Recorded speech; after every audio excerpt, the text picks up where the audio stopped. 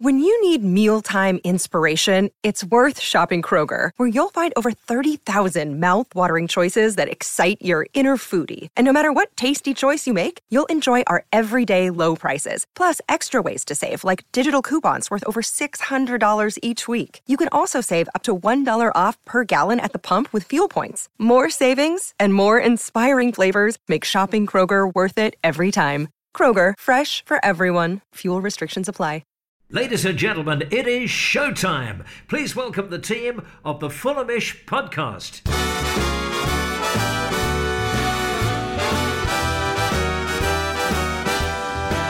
It's the Fulhamish podcast, your independent voice of Fulham FC. My name's Sammy James. Welcome to the show. And Fulham are not on the beach, are we? 2 victories in a row, this time against Leeds United at the Cottage. The first win in the league at Craven Cottage since February. So it was a nice day out for everyone who attended SW6 yesterday. Is the European dream back on? Maybe not, but we could be Kings of West London, and that would be a nice way to finish the season. It was also a much needed win ahead of 3 very difficult fixtures. It's not looking great for Leeds, is it? Are they falling apart again? Here to discuss everything that happened in yesterday's match and preview Tuesday's game against Aston Villa is Drew Heatley. Hello. Hello. Isabel Barker. Hello. Hi, Sammy. Thanks so much for having me on. Pleasure. And Farrell Monk. Hello. Hello. Hello. Izzy, we can't start the podcast without congratulating you for your win in the Muay Thai. Your debut in Muay Thai is a unanimous decision. Yeah. You absolutely punched their lights out. How did it feel? I mean, it's been all that practice of scrapping Brentford fans and Chelsea fans that really made me win it, I think. But no, it was great. It was so much fun. I got a proper black eye afterwards. I still kind of got a little one. My nose, I think, is actually a little bit broken. But it's all character building. And... great practice for next season's scraps that I'm going to get into, I'm sure. Can't wait. Remind me never to piss you off. Next time we're down the pub, I'm going to be really extra nice just in case you lose it and start kicking me around the pub. If you want to see Izzy's kind of winning moment in this fight, just go to Izzy's Twitter at Isabel Latifa. I'm watching it now. I'm just watching her kick 7 shades of shit out some girl in a blue top. It's really fun. We both had bloody noses by the end of it, and none of the lads had any blood or anything. So I think our fight was actually fight of the night, the only women's fight. So yeah, I would actually recommend watching it. It was very entertaining. Obviously, apart from Izzy, who do you think would win in a Fulhamish Muay Thai boxing match? I'm talking about Fulhamish contributors here, not the Fulham team. I'm not going to go up against Alexander Mitrovic. We're not an hard lot, are we, to be fair? I think Izzy's the only hard one among us. I know, I'm struggling a bit. I think Cam Ramsey would fight quite well. That's a great shout. Yeah, that's a great shout. Good shout. All guns blazing. Yeah, I'd go Cam. Yeah. I would love to see a Jack Kelly, Dom Betts. Yes. That would be the undercard, wouldn't it? That would be like the first one where they... I'm the better away day fan. Yeah, all leading up to the Cam Ramsey, Isabel Barker main event. Wow, maybe that should be the next Fulhamish event. More details on that coming up. All right, let's get back to some 3-word reviews from yesterday's win over Leeds. Farrell, what came in? Shout outs to Matt Pollard's America's team confirmed. Ari Odds's Our Americans Better. Love those. M's very good. Season treble completed now that we've got our 3rd win over Leeds this season. Lindsay's Leeding West London with a nice little touch with the double E in the middle of Leeding. Very good. But and I'll finish off with Fulham home runs with Muchos Gracias Javi. Very nice. Interesting that you mentioned the treble. I was bit bored walking to the Duke of Cornwall after the game yesterday, and I saw, we've beaten them 3 times, double in the league, and then obviously knocked them out of the cup. It must have been years since we've done this to another team, and then remembered that it actually happened last season.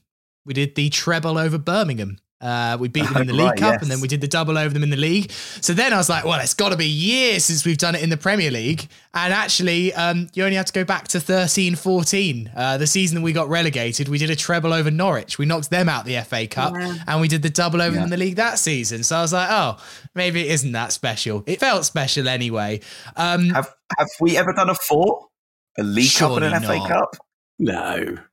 I mean, maybe back in time, but that's got to be pushing it. Surely the odds on doing or a that playoff run. I don't know, or something like we play them in the maybe Cardiff or someone like that could be. Feels like we might have whipped Cardiff a few times in the same season. But then I remember when we beat Cardiff in the playoffs, we actually lost the second leg at home, even though we made the final. True. So yeah, if anyone knows of a time we've done a quadruple over a team, then give us a shout.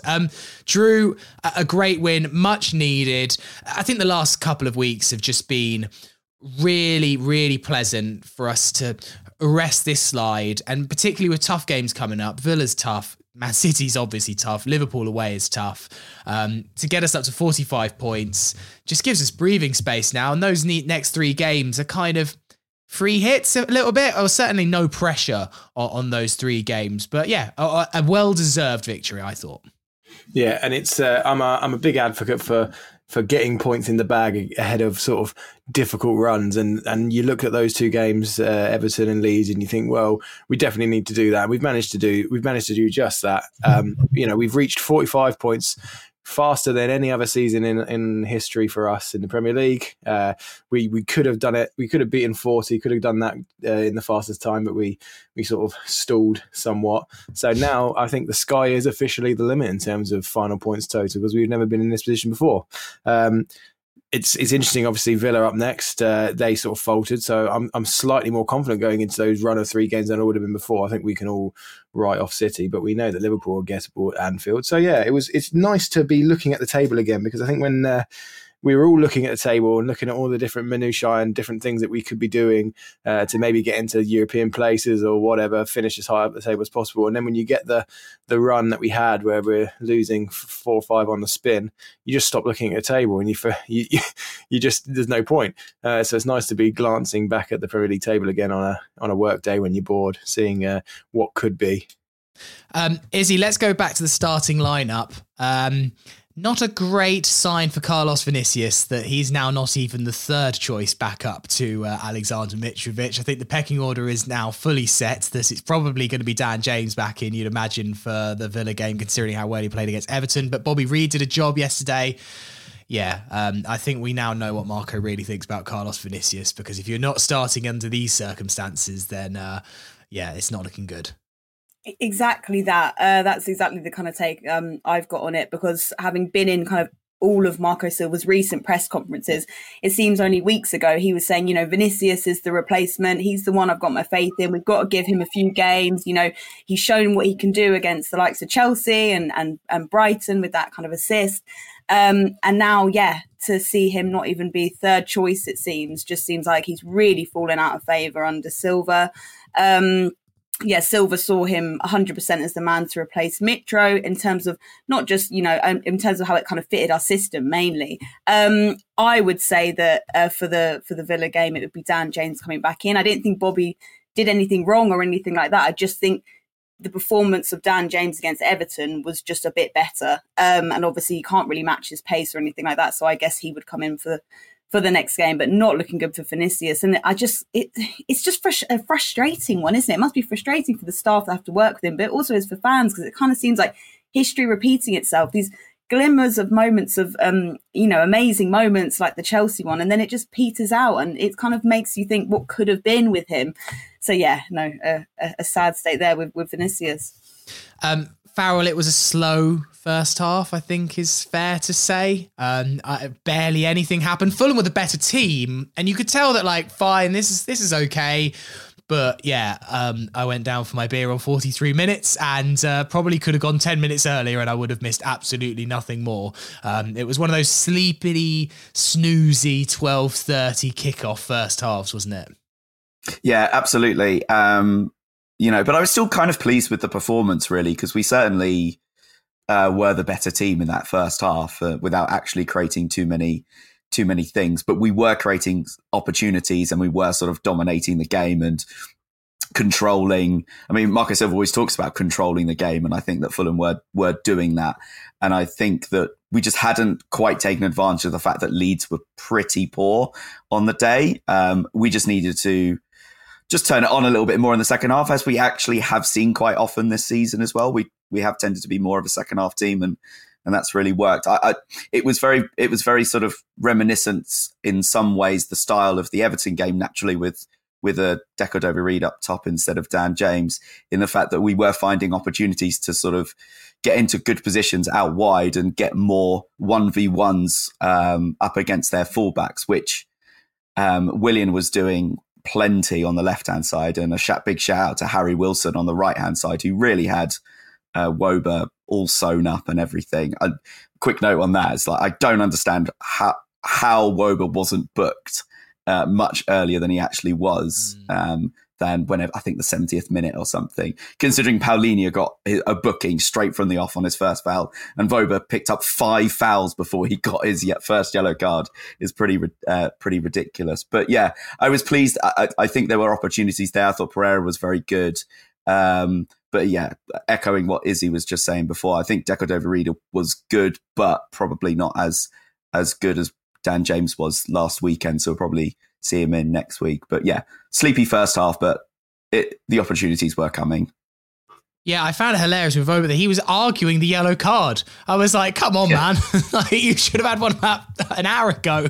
I think you should just shut up and just accept it. Like, you've been fouling all day, mate. Calm down.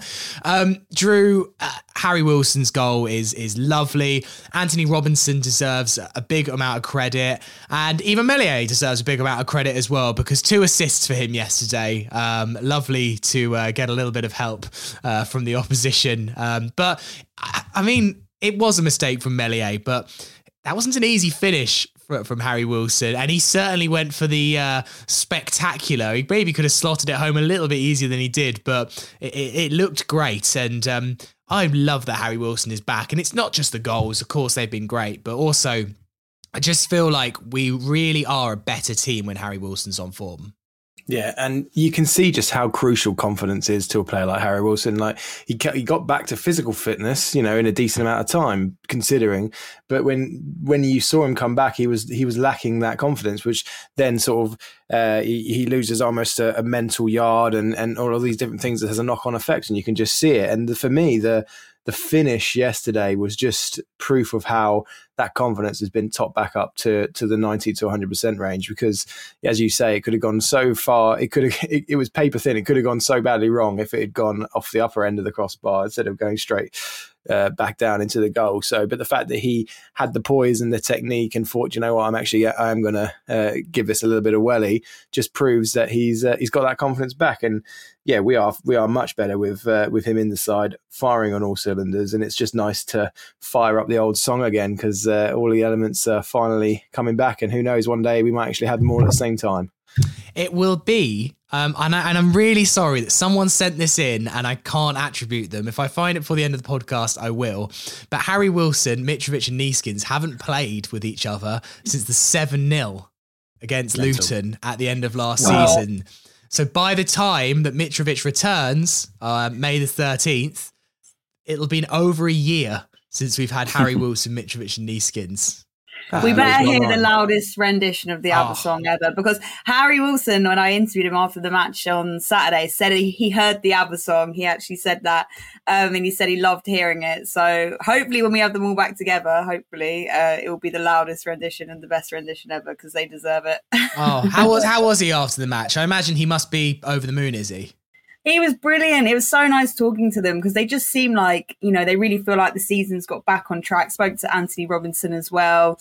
It's just a really good mood in camp. They're saying that, the biggest setback for them is Mitro being out, but actually Mitro's so involved behind the scenes, helping them out so much, mentally and physically, that I think they're all just kind of reaping the good effects of that. And Wilson's in a great mood because he's a boyhood Wrexham fan as well. So he was telling me after the game, he was like, I'm going to sit on the settee, get my food out, watch the Wrexham game with the lads or whatever. So yeah, he's loving life at the minute. He was trying they were trying to get tickets or something, but I think they were like gold dust, and obviously he wouldn't have made it anyway. But yeah, he's loving life.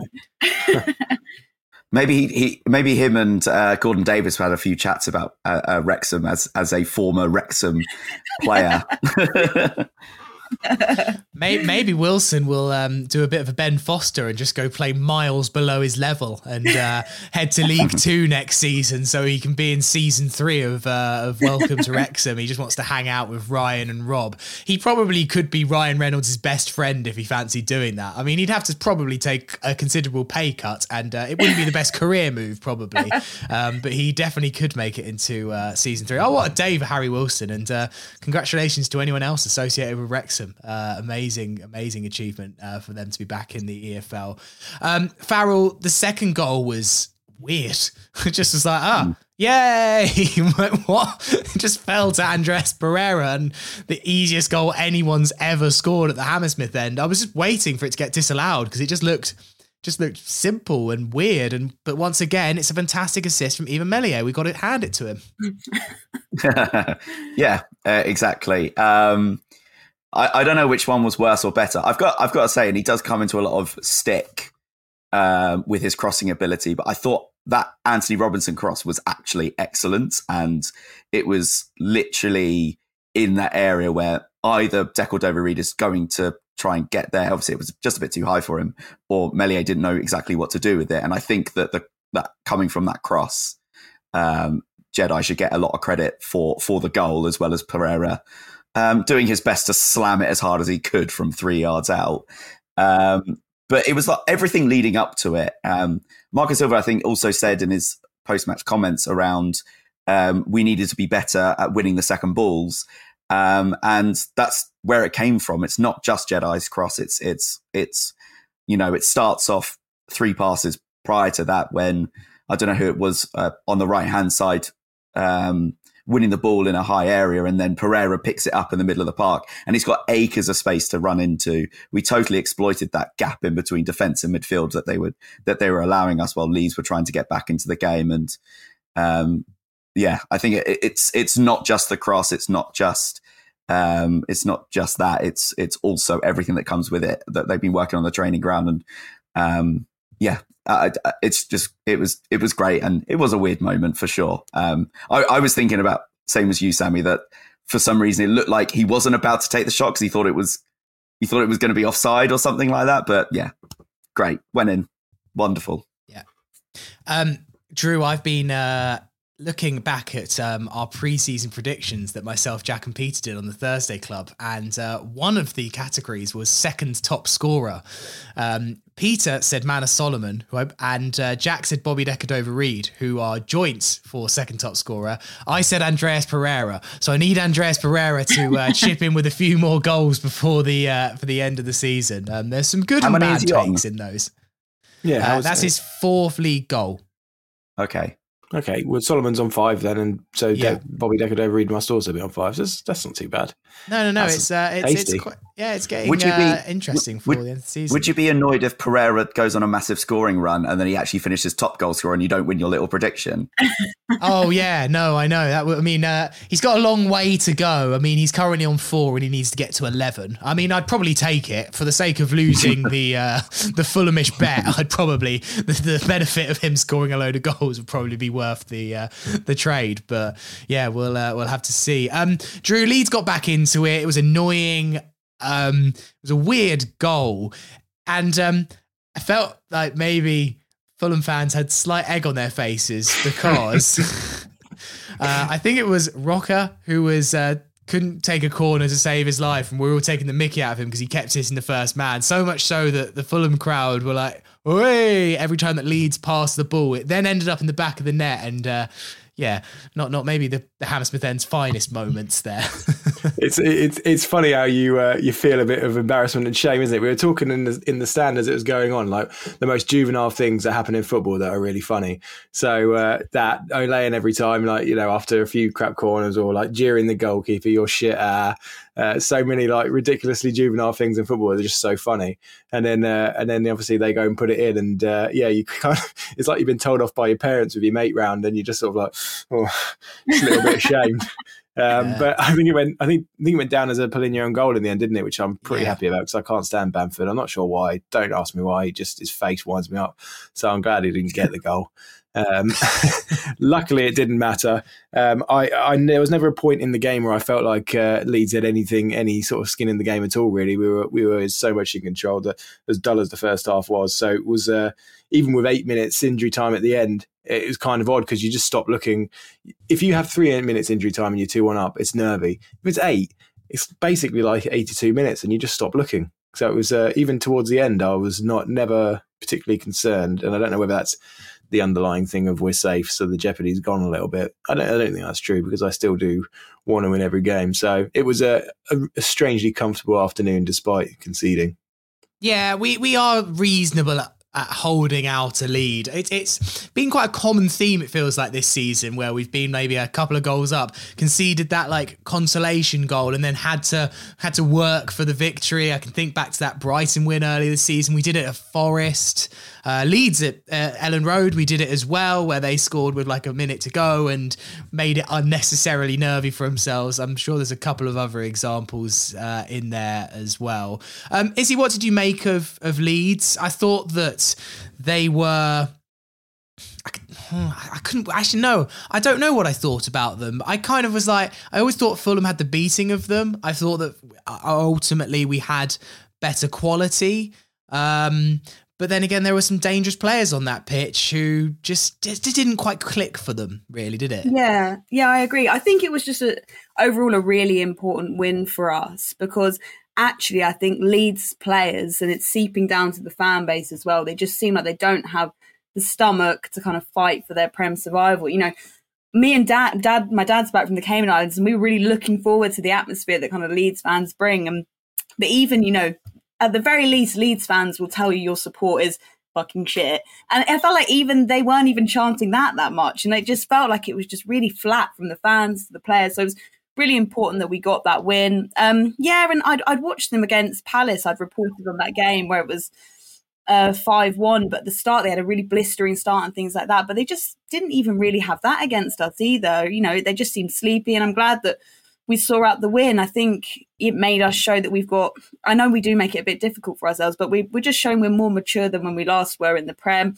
You know, I think if that was us against Leeds before when we were in the Prem, we could have, you know, ended up drawing that game or even losing it. And we're just showing this kind of extra level of maturity, which the players are saying as well.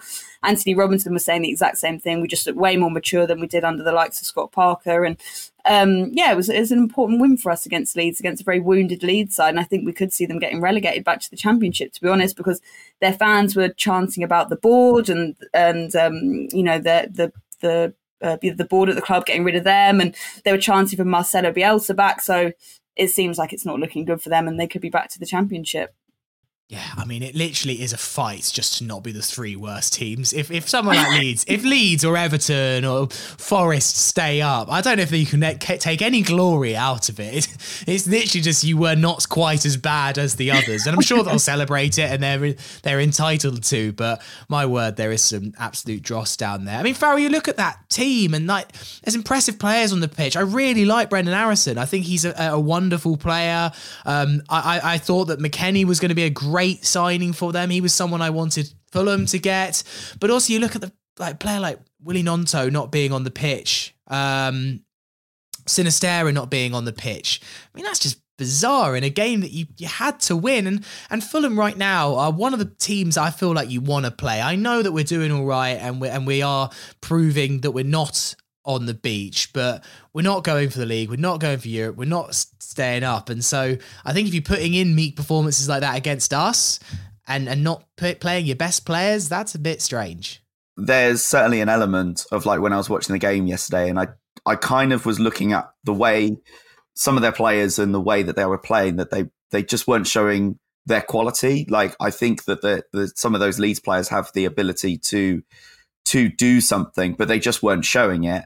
But then you look at it in comparison to the Fulham team, and actually when you compare it man for man, I can't really see any of the Fulham players not getting in a combined Fulham Leeds team over the other one. Like, you know, Kenny Tete is better than Christensen, for example, and you know, Tosin, the way he's playing at the moment, he was again another brilliant performance that seems to have come out of nowhere. What a redemption arc for him. I want to know what happened between Diop and Marco Silva that meant that Diop magically got dropped from the team. But yeah, he played better than both Liam Cooper and Robin Koch. What was weird for me was the fact that their best player by some distance, I feel like Nonto, was not on the pitch for a significant proportion of that game. And it just shows that, you know, with the new manager coming in, I don't know how many games he's had now, Gracia, but he's obviously not entirely settled on what team is actually going to get them out of this particular rut. And it's a very deep rut that they're in at the moment. They need something to go their way and regain some confidence. But yeah, you're right. There are some quality players, but I just don't think that any of them really are actually comparable to the quality that Fulham have at their disposal. No, although if Willie Nonto fancies a little move to SW6 just to add to our nice collection of wingers, that'd be a fun one in the summer, wouldn't it? Just come join the fun where we do step overs for fun. Motspur Park. Their next games are against Leicester and Bournemouth for Leeds. Absolutely massive. Although the definition of 6 pointers. Although Nonto, when he did come on, still couldn't get the better of Kenny Tete. Kenny Tete in 1v1 situations is just sublime. I was almost, every time a winger comes up against Kenny Tete, I want him to take him on, because I feel like, we're just going to win the ball back. That's great. Thank you for giving us possession. Thank you. Well done, Kenny. I'd love to see maybe Tete against Mbappe. Like, really, like, how far can we push his 1v1 ability? Can we make that happen? Might need to qualify for the Champions League. But he just is sensational, isn't he, at those one-on-ones. Right, we're going to take a break there. Afterwards, we're going to answer some of your questions. Part 2 of the Fulhamish podcast. It is Sammy here with Drew, Izzy and Farrell. We have very exciting news. Fulhamish Live is back. We are heading back to the Half Moon in Putney on the 8th of May after the Leicester game between 6 and 8 p.m. We went there last season after we lost to Coventry. Probably not a great omen. Hopefully we'll have a win to talk about this time. It'll be a live recording of the podcast at the Half Moon, which is a fantastic venue, and we would love you to come along. It's pretty limited tickets at the Half Moon. It isn't the world's biggest space. So if you want to get your tickets, head to fulhamish.co.uk. There will be a link there. Then you head to the Half Moon's website in order to buy the tickets. Advanced tickets are £9. So we'd love you to come along, celebrate with us. Hopefully what will be a victory. We'll have a couple of special guests. We'll do a live version of everyone's favourite This Will Catch On as well. So head to fulhamish.co.uk. The link's on our socials as well. And the link will be there to the Half Moon website where you can purchase the tickets from. And we would love to see you live for a Fulhamish podcast. It's always one of our favourite things to do every year. We managed to blag a date after the Leicester game. Thank you to the Half Moon for fitting us in after that game got rearranged. So really hope that you can make it. Tickets sold pretty quick last year, so please do get on it if you want to come. We will be extremely excited to see you down there. If you can't make it down there though, you'll be able to listen to that podcast afterwards, just like normal. Let's look at some of your questions. Let's discuss something that we were discussing in the break just now. PK says, how likely do we think it is that Polinia gets a third ban? And on that basis, should we manage his matches until the end of the season? So, Farrell, he picked up his 11th yellow card yesterday. And we asked, what on earth is the punishment if you get to 15 yellow cards? Turns out no one's ever done it. Do you want to share your findings from your very quick Google? I've closed that tab because I didn't know we were going to go to that. But there's actually quite a lot of people who have got 14 yellow cards in a season, Former Fulham favourite Olivier Dacour got 14 and 13 yellow cards for Everton and Leeds one season. But yeah, there's a whole bunch of people on 14, but no one's hit the magic 15. And just considering that not much is riding on Fulham's season unless we have like a late surge to the European spots, then I'm kind of like, why don't we go for the record? Go on, Paulinho. I mean, to be honest, he could get a yellow card for anything. He could get a yellow card for looking at the referee the wrong way, considering his yellow card yesterday. So he could very well do it. Someone, we're terrible at giving attribution this week, but somebody, I think it might have been at the Fulhamish Read Table, somebody called it the Paulinho tax. It was Jack Kelly on the quick take. There you go. He's got that at the moment, doesn't he? Like, he's on 11 cards. I think, rightly or wrongly, he's getting a sort of a reputation, which I find really strange because I do find him such an interesting player because he's got that precision in his locker. But I think when you tackle as much as João Paulinho tackles in throughout a season, you're going to win some, you lose some. But he's got 7 games left to get 4 cards. I mean, that'd be an impressive return if he manages it. You want to see how far you can go, don't you now? Like, now we know that 14's the limit. Do you want him to go where no man has gone before? There's like looking at that list. There's a very sort of João Paulinho-esque sort of style to it in terms of like once you rack up like 8 or 9 yellow cards, then the target's on your back in that regards. Because it's like players like Lee Catamol is unsurprisingly on that list of 14 yellow cards. The one that actually surprised me was Mark Hughes got 14 yellow cards in the season, which you have to do quite a lot as a striker to get 14 yellow cards in a single season. What terror for defences. But there is, like, you can look at the Premier League's rules. There is no clarification on what happens if it's 15 yellow cards, as far as I can see on the Premier League website. So they just clearly haven't factored for it. I'm sure they'll think of something to punish a Fulham player. They'll be like, back again. Yeah. Interestingly, on the yellow card thing, no Fulham player now can get a ban for too many yellow cards because it's up into the 32nd game. Pereira, is the closest to getting a ban. He's got 8 yellow cards, but if he got one in his next game, that would be a 9th, and then he goes over the threshold. So fortunately, no more yellow card bans, it seems, for Fulham, unless Paulinho reaches the magic 15. I mean, it would be funny, but then when he misses the first 3 games of next season because he gets given some special ban, then we won't be laughing. So yeah, maybe avoid it, Paulinho. Although I think he can... Surely he can control himself to not get a yellow card in more than 50% of his remaining matches. But he has got a penchant for picking them up. Izzy, Andrew Henderson asks, I think this is a really interesting point. Is Leno a strong candidate for player of the season? Another couple of big saves yesterday. There's been all these stats going around about how Leno has had one of the most impressive 1v1 records in Premier League history this season, which is an astonishing statistic. And yeah, I mean, ask me a few months ago, I'd have probably told you that Paulinho was a shoo-in. But with Leno's recent performances, again, like yesterday, another great couple of stops and so assuring at the back, he's got to be right up there. If he's not in the top 3, it's a travesty. Yeah, completely agree. Like, quite a few press conferences, I've asked Marco the same questions about Leno because time and time again, he just produces, red hot performances that have seen us see out games.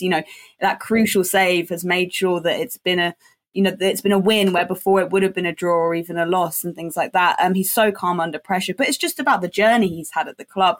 It just seems like that it's been a perfect fit, Fulham and Leno together. Fulham's breathed new life into him. He was really just mentally not in a great place when he left, how it ended with Arsenal. And when he's come to Fulham, it's just the family feel apparently has made him just feel really kind of at home at the club. And he's obviously, you can see how confident he is.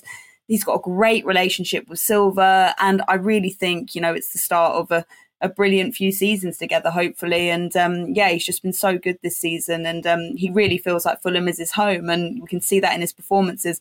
So cool, calm and collected. And he's just been brilliant for us this season. Yeah, I feel like he doesn't necessarily get some of the recognition that like Areola got, because I don't think he has to make 15 saves a game. I think the only game where I'm like, he absolutely made world-class save after world-class save was maybe Leicester away. But it's just the fact that every game, Farrell, he makes like 1 or 2 big saves. And therefore, I think he doesn't get the headlines sometimes because he didn't save Fulham single-handedly. It's not like Mark Crosley at Newcastle kind of stuff, but it's just those one or two massive moments every game that is just getting us, has got us countless points this season.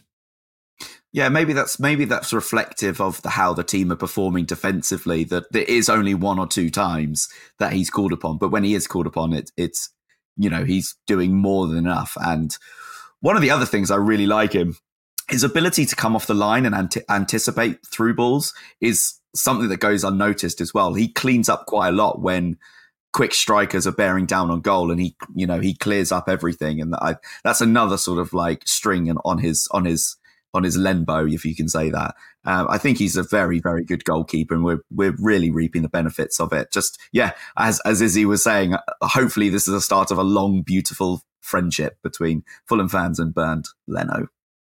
Yeah, and great that he's got a song now as well. I like the Status Quo song. It works. It's good.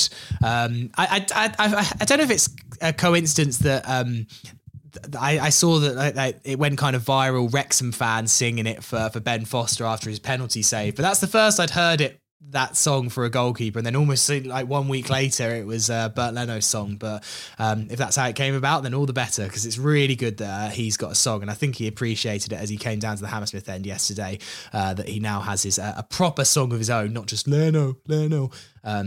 Players love it. I think those moments where they do get a song, don't they? Drew, James Gleich asks, can we return to the Europe dreams? So you're looking at the table right now. Fulham are in 9th. We've got 45 points, 31 played. See, 7th is still the European spot. Liverpool are there, 5 points ahead. It's Brighton obviously got a few games in hand. I mean, I still think it's unlikely, but it's unlikely, isn't it? But Brighton aren't looking at 7th, are they? So like we're looking at who's going to sort of be in that shuffle above. I'm looking, our running is kind of mixed, isn't it? I can see us getting, I can see us definitely getting at least 9 more points, and that's being sort of, I guess, realistic, not pessimistic, not optimistic, just sort of where I feel like we could be.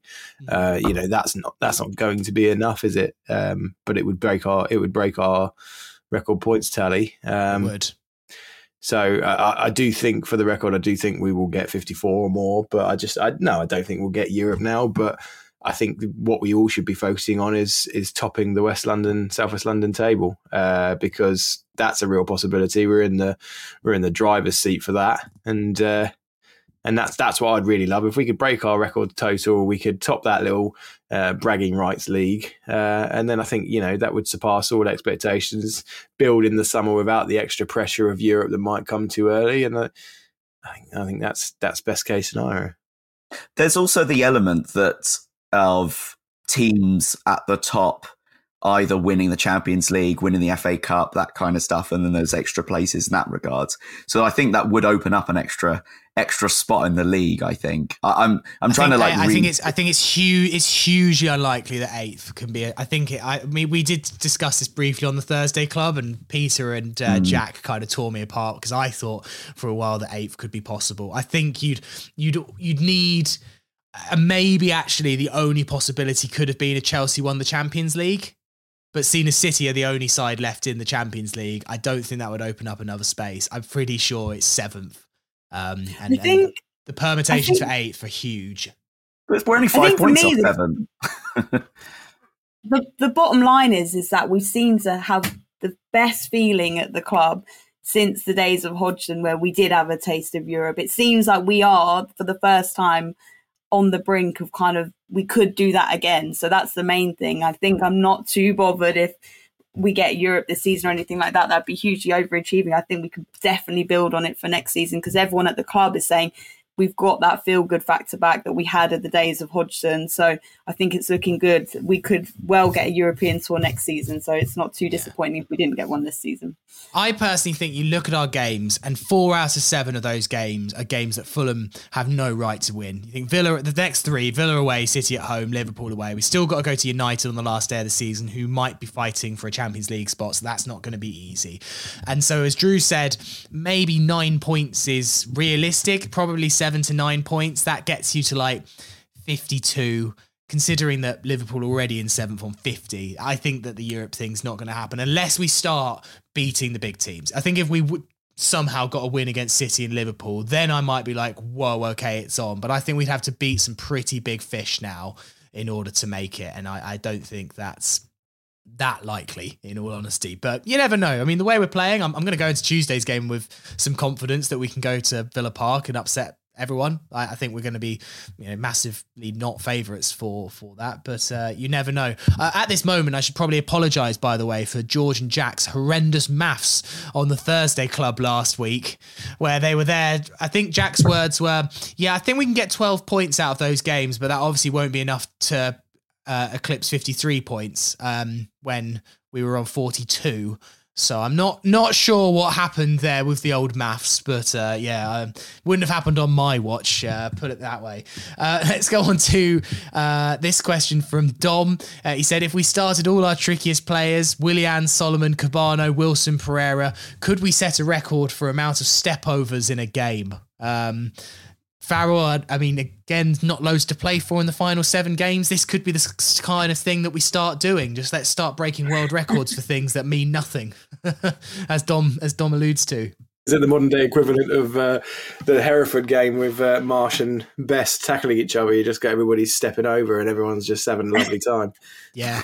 Yeah, that sounds great. I mean, I just want Fulham to be meme worthy from now until the rest of the season. Considering all that. Most yellow cards in a season. Let's go for most red cards, most FA sanctions, most step overs, most hot dogs thrown onto the pitch. Anything. Yeah. This one's a good question. I'd love to hear all your thoughts, actually. At It's Only Fulham says, Willian, Wilson, Manor, Bobby, Cabano. Now, everyone is back fit. Who are our best wingers? So, let's say everyone's 100% fit, everyone's 100% in the right form. Who starts on the right and who starts on the left? Izzy, I'll start with you. I think what you just said then, right and left, is where I have a bit of a conundrum because, it's not about, for me, it's not who's best. It's who, because I love Willian and Solomon, but they're probably both really similar. And they've for years they've been really similar, trained in a really similar way and everything. But I wouldn't start them both. So I find it such a headache. I'm going to pass it on to someone else. Oh, you backed out. Yeah. done the opposite of what you did in the ring last Saturday and just shied away from the challenge. Drew, Farrell? Well, I'd go back to what we said earlier, and a fully firing Wilson has got to be in there for me, and currently Willian. But I think, Solomon, if we can keep him, is the long-term successor to Willian probably. But as it stands right now, those have got to be the two. But you get clouded by, there's the sentimentality aspect with Cabano. We've got stronger wings than an American Eagle, so it's pretty. We're spoiled for choice, really. But I'd say at the moment it would be Willian and Wilson. Farrell, Dan James on both sides. Now I'm just watching. Go Willian on the left. I love Willian. I think he's great. Harry Wilson. It's definite recency bias, but Harry Wilson on the right. I think he's just got a little bit more to offer on that right hand side. However, not forgetting Decadova Reed as well. Like he started the season brilliantly. So yeah, I think the mood at the minute is from the players, is what they were saying after the game, is that Wilson's not going to be dropped. He would have to do a lot to be dropped. So it seems like he's going to be starting. So I guess it's whoever starts on the other side, but which I'm happy with. Wilson's found his form at a brilliant time where we haven't got Mitro, so I'm happy with that. I think Drew's answer of currently Wilson, Willian, but it feels so harsh to be like no to Cabano, Bobby, who's played on the wing most of the season and been fantastic, and when we know what Solomon can do, it's mad that Solomon can't get in this team at the moment. Other Premier League teams must be looking at us just keeping Solomon on the bench, bringing him on for 5 minutes. Like, what's what's going on at Fulham? Man, Solomon can't get a game. It's incredible. I like this one, by the way. At Rick Carter says, not a question, just an observation for Sammy, Farrell and Drew. Don't piss off Izzy. You'll regret it. With 2 boxing glove emojis. Duly noted, Too right. Rick. Too right. Duly noted, Rick. Thank you. It's a bit sad to bring down the tone, Farrell, of ticket prices again. There's a couple of people talking about Shahid Khan's interview in the Times yesterday. Craven the Hunter kind of put a spin on it. I'm not 100% sure is right. There's a lot of media attention on Wrexham's promotion with owners that care. In light of Khan's latest interview and just generally, how much do you think the Khans care? If you haven't read Shahid Khan's interview, well, I don't blame you because it's behind a paywall, which didn't seem like the world's most sensible choice. It's with Alison Rudd and Farrell. I just think, actually, for someone that's quite good at PR, I think the whole interview that Shahid Khan's done here just comes across really not great at all. There's so much focus on the £3,000 tickets. There's no mention of the kind of 18% rise across the stadium. He tries to justify the £100 tickets because they sold out. He then does some awful line at the end where he says, I go grocery shopping like everyone else. It's like the 200th richest man in the world. Like, well, what are you trying to kid? Yeah, I mean, I don't know. Maybe you have a different opinion on it, Farrell, but I just read it and I was like, ugh, this is just not very nice. No, exactly. I think read the room, Shahid Khan, and in that regard, I think that from his ivory tower, which is the Craven Cottage balcony yesterday, he's not really understanding or listening or, I think he's probably really underestimating the mood amongst the fan base or whatnot. I mean, think about it this way. Shahid Khan has been at the club now for the chairman for 10 years, and which is not, it's not a short amount of time, and there are zero chants about Shahid Khan. I think that tells you how popular he is with the fan base, particularly at the moment. I do, according to his representatives, that he is definitely aware, especially with the open letter that we did. We've now met his representatives. Unfortunately, there's no movement on season ticket prices, which is incredibly disappointing, which is like, yeah, we heard you, but we still don't care. So, get on with it. Just run along now and carry on keep buying the tickets or don't, and we don't care.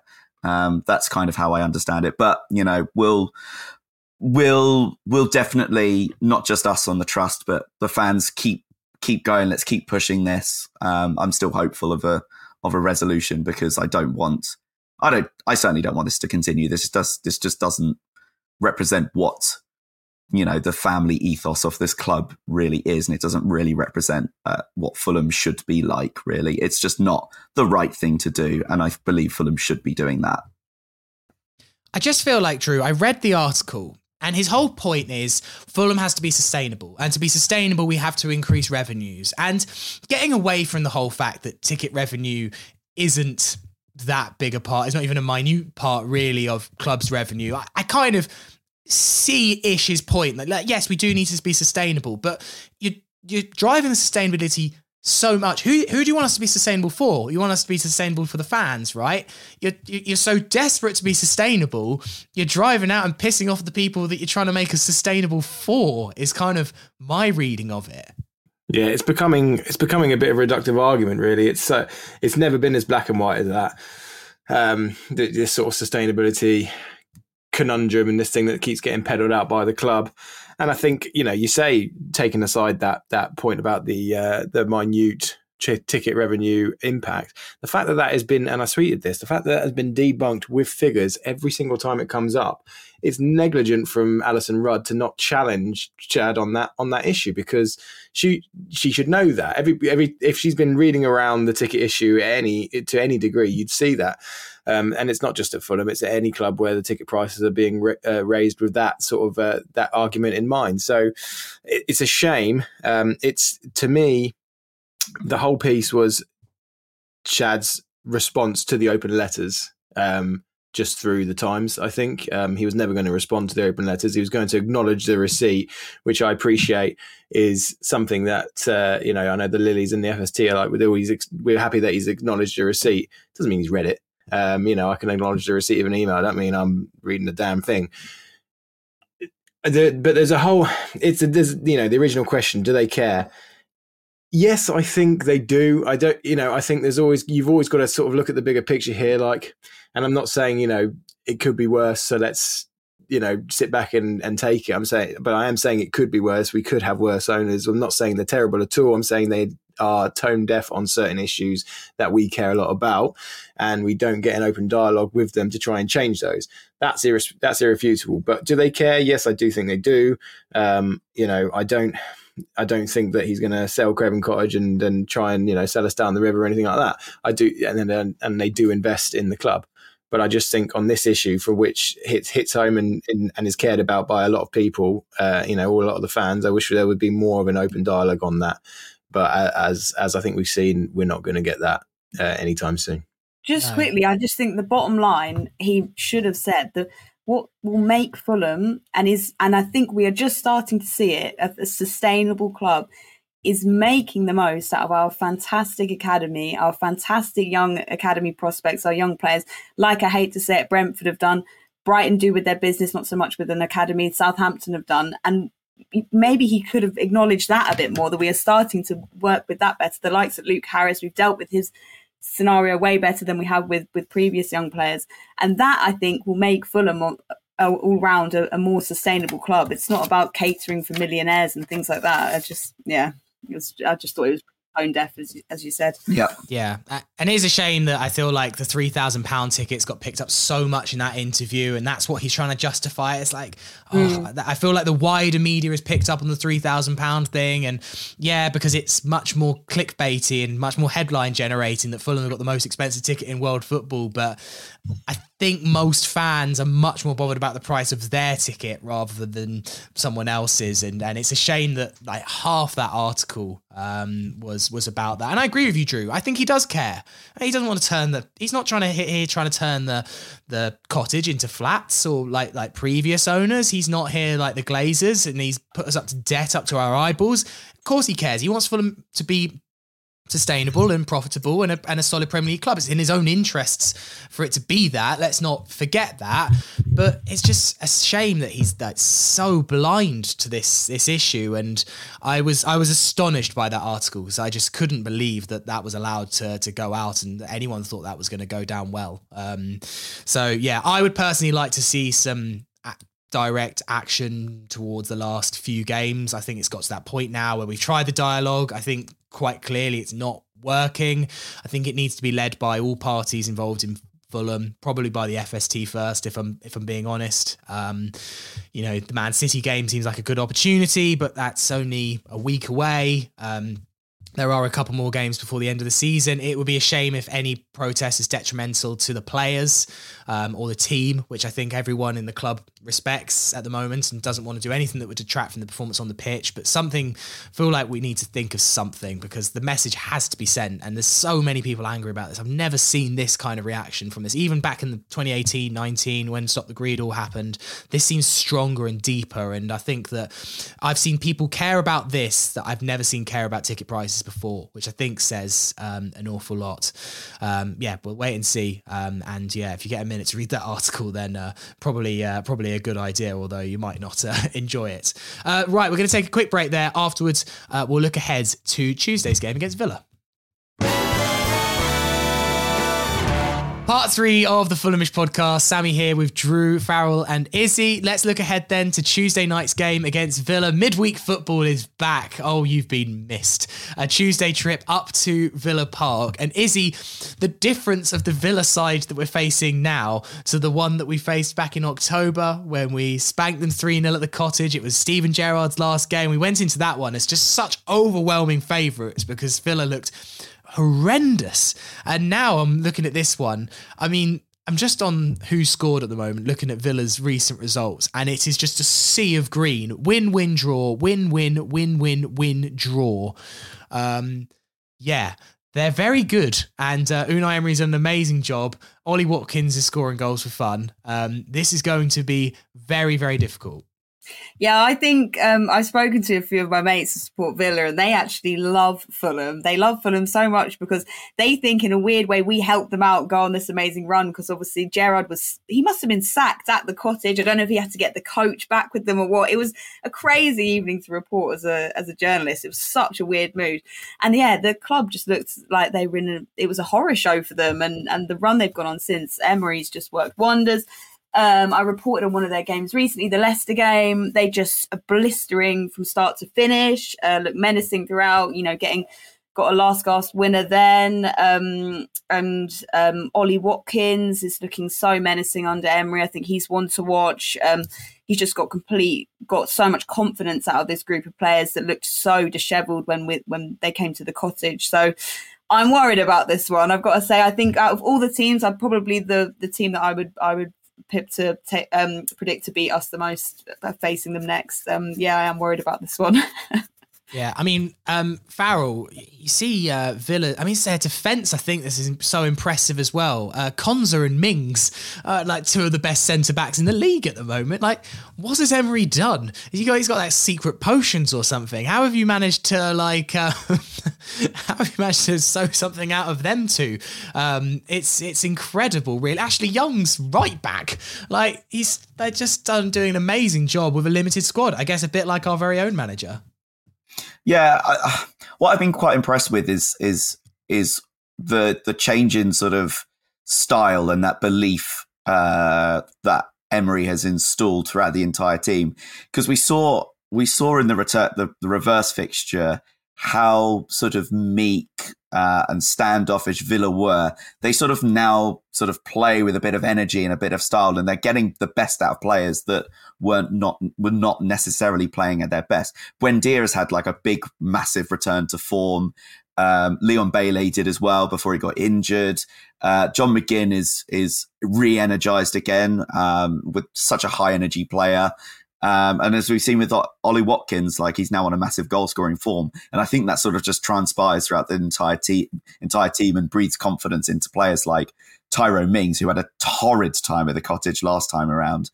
And yeah, I think that, it's just that confidence going through the team now. And they are playing with a new style that's really, really full of energy. And yeah, and maybe smaller things like letting Danny Ings go was probably like a bit of a masterstroke, because, he's such a good striker, but they have to sort of play to his strengths, and it's not that high energy system, and they can utilize Ollie Watkins a bit better, really. So I don't know how Fulham are going to sort of set themselves up. It's now notorious that we play so much better against the teams lower down instead of the teams above us. Maybe Marco Silva would opt for a more defensive style, but I don't think that's going to be the case. I still think we're gonna play exactly the same way as we have been, and hopefully we can get something from it. I mean, Drew, you might imagine that we'll go back a little bit to the Everton system. I think that's what potentially could work here. Villa are going to have quite a lot of the ball on Tuesday, and Fulham are going to be a bit second best, and so it might be a little bit try and break on the counter might be Fulham's best strategy here, and Dan James, for all his faults, running down the channels, being the quick man up top, is probably the man to do that. Obviously, like, we'd rather have Mitrovic back. I don't think it would be like, we'd put Dan James in above him, but in the scenario, I think actually that could work. Yeah, it reminds me a little bit of Brighton earlier on in the season, and I think we famously tried the BDR false nine for the first time then, but I think we've managed to get our house in order a little bit better than with our non-Mitcho options. So I think we're going into this one slightly better equipped with shuffling the deck the way that we need to without Mitcho. So I think we could, I think we could get a point there. I'd be quite happy with that. I mean, you think before they went on this winning run, they lost 4-2 at home to Leicester, I think, before they went on this little mini winning run. So they can be got at home even with Emery, and all runs have to come to an end eventually. They're second in the form table behind City. I think it would have been joint top if they hadn't have drawn with Brentford. So maybe that draw is signs of things slowing somewhat. Who knows? I'm probably just wishful thinking here, but they're not going to win every game from now to the end of the season, and they can be beaten at home. So why not by us? Yeah, and I think maybe the Brighton strategy, look, we held on in that Brighton game. There's no denying it, but Fulham were quite savvy in that game.